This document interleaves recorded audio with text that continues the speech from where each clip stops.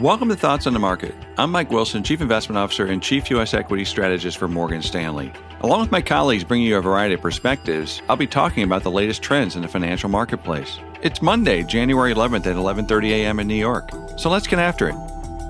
Last week, I discussed the growing potential for a sweep by the Democrats in the Georgia runoff elections. Prior to the election, this was a surprise outcome and therefore not priced. Our take was that it would lead to higher long-term interest rates and further support our preferred sectors and styles. More specifically, pro-cyclical sectors levered to high economic growth, inflation, and interest rates. These include materials, financials, consumer discretionary and services, cyclical technology stocks like semiconductors, and industrials. Fast forward to today, and that's basically what happened. 10-year Treasury yields moved sharply higher last week as pro-cyclical sectors soared. Meanwhile, stocks most vulnerable to higher interest rates, like high dividend-paying defensive sectors and secular growth, underperformed.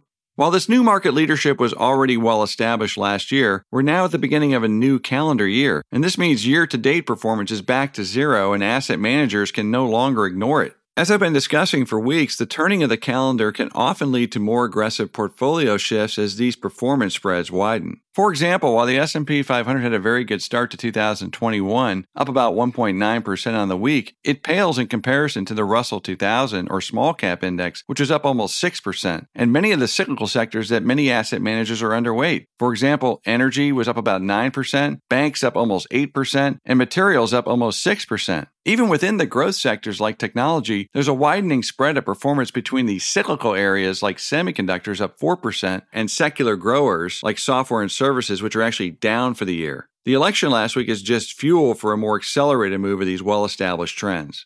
In addition to this important political catalyst that supports our call for a regime shift from monetary to fiscal policy dominance, we also have higher revisions in earnings estimates for the smaller and more economically sensitive companies. For example, over the past 2 months, 2021 earnings estimates for the small cap Russell 2000 have increased by 6%, while they're flat for the larger cap S&P 500. At the sector level, it's the same story, with 2021 earnings estimates for energy stocks up 13%, while software, utilities, staples, and REITs are all flat to down.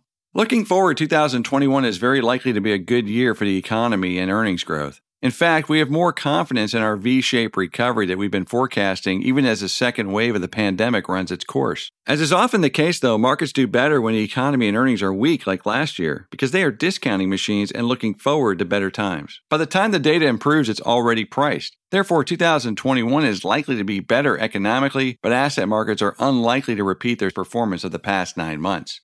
Our favorite areas for investment remain assets that have the most leverage to accelerating economic growth, higher interest rates, and inflation. These also happen to be assets that have underperformed over the past decade, making them cheaper than the broader indices. Along those lines, that includes smaller cap companies, financials, materials, consumer discretionary, and select energy stocks. Commodities also remain favorable in our view. Conversely, assets that are more vulnerable to rising interest rates may underperform and even go down this year. These include high dividend yield stocks and unprofitable growth stocks with big valuations. Finally, the rise in interest rates last week may be the start of a bigger and more sustainable move. If so, all asset prices look vulnerable in the short term to some kind of a correction. We suggest being patient in here with new purchases as the data catches up with what markets may have already discounted. Thanks for listening. If you enjoyed Thoughts on the Market, please take a moment to rate and review us on the Apple Podcast app. It helps more people to find the show. The preceding content is informational only and based on information available when created. It is not an offer or a solicitation, nor is it tax or legal advice. It does not consider your financial circumstances and objectives and may not be suitable for you.